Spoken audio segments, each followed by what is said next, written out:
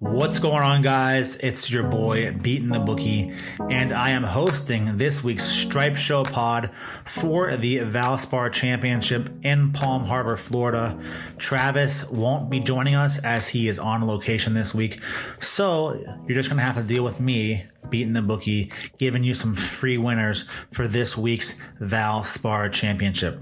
Last year was my first appearance on the Stripe Show pod for the Valspar Championship, and we celebrated that with a 70-1 Keegan Bradley first round leader. Hopefully we can replicate that, so let's get started. First of all, this championship is at the Innisbrook Resort in Palm Harbor, Florida, which is near Clearwater, if you're familiar with the area. It is one of the hardest courses in Florida. The last three holes are known as the Snake Pit. It's not your typical Florida golf course with, more of a brutal rough and narrower fairways. So this will test all golfers. But here is one course where I think experience matters. So the guys that I am betting, they have experience here. So let's get started. First off, I have a couple top 40 plays, and we will start right there. So all of my bets are 1 unit or 2 unit. If you're betting 2 units and a play is minus 110, you're going to bet 2.2 units to win 2. If it's going to be 1 unit, minus 110, 1.1 unit to win 1, and etc. You get the picture. So let's get started. So the first set of free plays we have is top 40 plays. So this is just for the golfer to finish inside the top 40. Now the first golfer I have is the guy who led us to a first round leader last year, Keegan Bradley, top 40 finish, minus 110 for 2 units. Keegan is the 2021 runner up. He also finished the Players absolutely on fire. That final round, he got off to, he was tied for the lead at one point, then he fell off to, 1 stroke behind.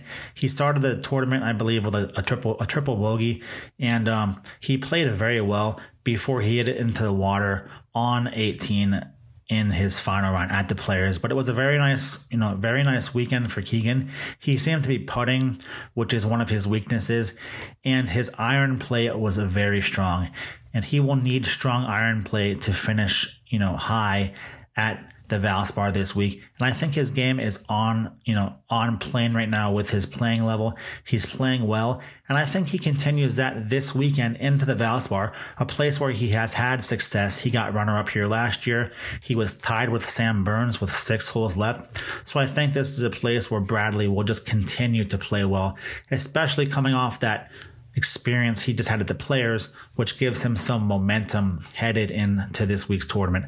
I like to find golfers who have momentum headed into these things. And especially at this course at Innisbrook, this is a course where you need to bring momentum in.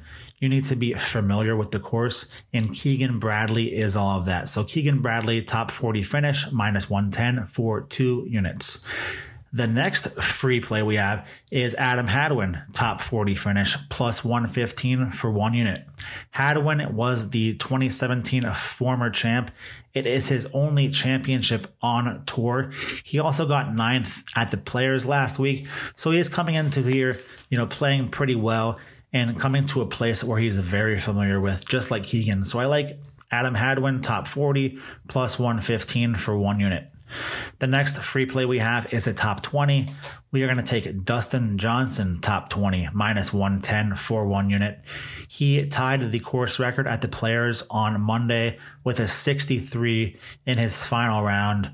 That includes holing out on the final hole from 67 yards for eagle. I thought Dustin played very well the entire week. Dustin was unfortunate as he had the early tee time on Thursday, Friday, and he was forced to play Friday in those windy conditions, or Saturday in those windy conditions, which I didn't think anyone should have been out there. But he was part of the field that just got screwed with their tee times, and I believe that cost him possibly winning the championship because he played very well outside of those windy holes. He started off the tournament very well there too. Just those windy holes just really got him, and that hurt him, and it cost him some money. But, I think he finished 7th there. So he came back pretty well, and he played a fantastic final round, shooting a 63, which tied the course record. He carries that in to a slightly easier course in Palm Harbor, Florida. So he doesn't have to travel very far, as he's from Florida, just right across the state on the East Coast. He's coming in here, a place where he got 6th in 2019. I think he carries the momentum from the players into this week, and I think Dustin kind of kickstarts his 2022 season. I think he finishes in the top 20 here, and I honestly wouldn't be shocked if he finished in the top 10, possibly even win. But Dustin's game is trending up, so as long as he wants to win, as long as he shows up at the tournament, I think he can easily get top 20. So Dustin Johnson, top 20, minus 110 for 1 unit. The next free play we have is a Viktor Hovland, top 10 finish, plus 135 for 1 unit. Viktor has 1 win. He has a 2nd place finish, and that's just among 5 top 10s he has in his last 6 starts. He was 3rd place here last year. He shot under 70 all 4 rounds. He played very well at the Players last week, as we all saw him get his ace. He had a bunch of eagles, so I think Viktor's game, his iron game, is on right now. He just has to make sure he can make those short putts that he's been struggling with a little bit. But I love where Viktor's game is right now. And I love that he has experience of playing here last year, like I said, finishing 3rd. So Viktor Hovland, top 10 finish, plus 135 for 1 unit. The next free play we have is a top nationality. Now, this is like being the top American player, the top Swedish player. Well, we're going to take the top South African player. So Louis Oosthuizen, minus 115 for 1 unit. That just means Louis has to beat all of the other South African players. Now, Louis played decent at the Players. Rounds 1 through 3, he played very well.